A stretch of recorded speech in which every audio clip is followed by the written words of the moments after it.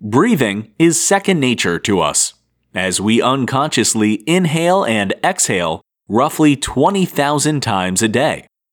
You probably know your lungs are doing all the work to keep you breathing, but have you ever given thought to how exactly our lungs work? Well, it all starts with our noses and mouths, where air enters our bodies.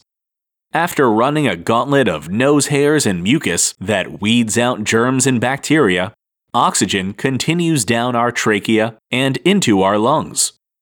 There, the trachea branches off into the right and left bronchi, which continue to branch off into smaller and smaller segments that eventually end in alveoli. There are over 600 million alveoli in an adult body, and these tiny sacs inflate and deflate with oxygen as you inhale and exhale. Attached to the outer walls of the alveoli are tiny blood vessels. Oxygen diffuses through the alveoli walls into these vessels, where blood cells carry the oxygen molecules throughout your body, while the blood cells simultaneously return carbon dioxide to the lungs.